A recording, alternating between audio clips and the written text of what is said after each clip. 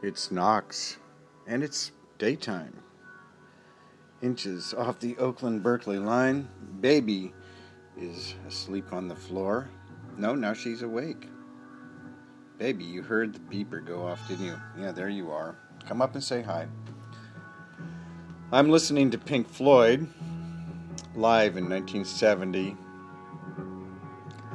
And how did I get here? Well, my friend Dave Nolan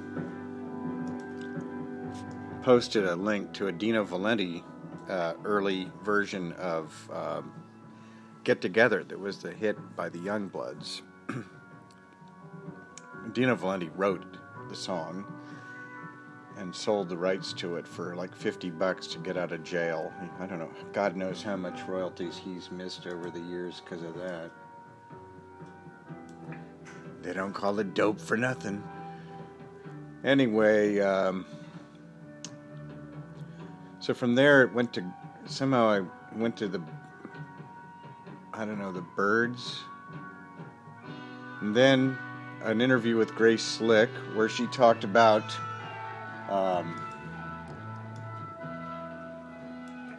going to the White House and trying to figure, she was planning on dosing Richard Nixon with a massive dose, about 600 milligrams of acid.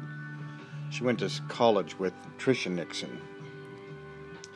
And she was informed by the Secret Service that she and the band were on an FBI list, or a national security list. That tells you something about our culture, where a bunch of hippie artists are on a subversive list. Totalitarian state, but I know, we have our VCRs and our iPods.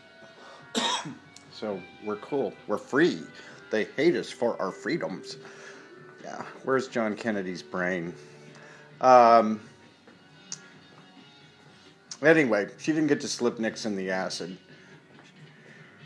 And from there, that reminds me of the time I actually met her. And my friend Karen and I had sold Berkeley barbs on Telegraph Avenue to see the Dead in the airplane at the Carousel Ballroom, which later became the Fillmore West. And we were selling barbs on Telegraph Avenue Friday night. And I got it in my head to get a can of rhubarb. So people would go walking by and I'd go, new barb, and they'd keep walking. And then I'd go, how about a can of rhubarb? And then they'd buy then I sold out very quickly. And I remember some very middle-class couple told me, I was a little hippie, like 17 years old or younger. No, I was 17. Yeah. That I should, go into advertising. What a repellent idea. Anyway, we went and saw the airplane and the Dead. Dead were still semi-palatable because Pigpen was still alive. We couldn't find our ride home, so I went backstage after the show, and all of a sudden Grace Slick was standing in front of me. She was just gorgeous, and I had such a crush on her, and was nearly speechless. And she said, "Can I help you?" And I said, "Yeah, I'm looking for John Walker." And she said, "I never touch this stuff. I only drink whiskey," and walked away. And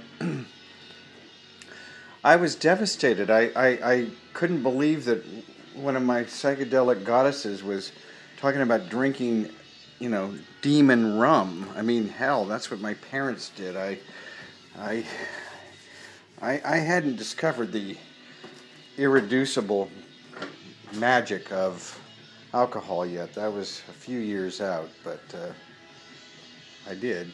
Anyway, we never did find John Walker. Made it home, nonetheless. And,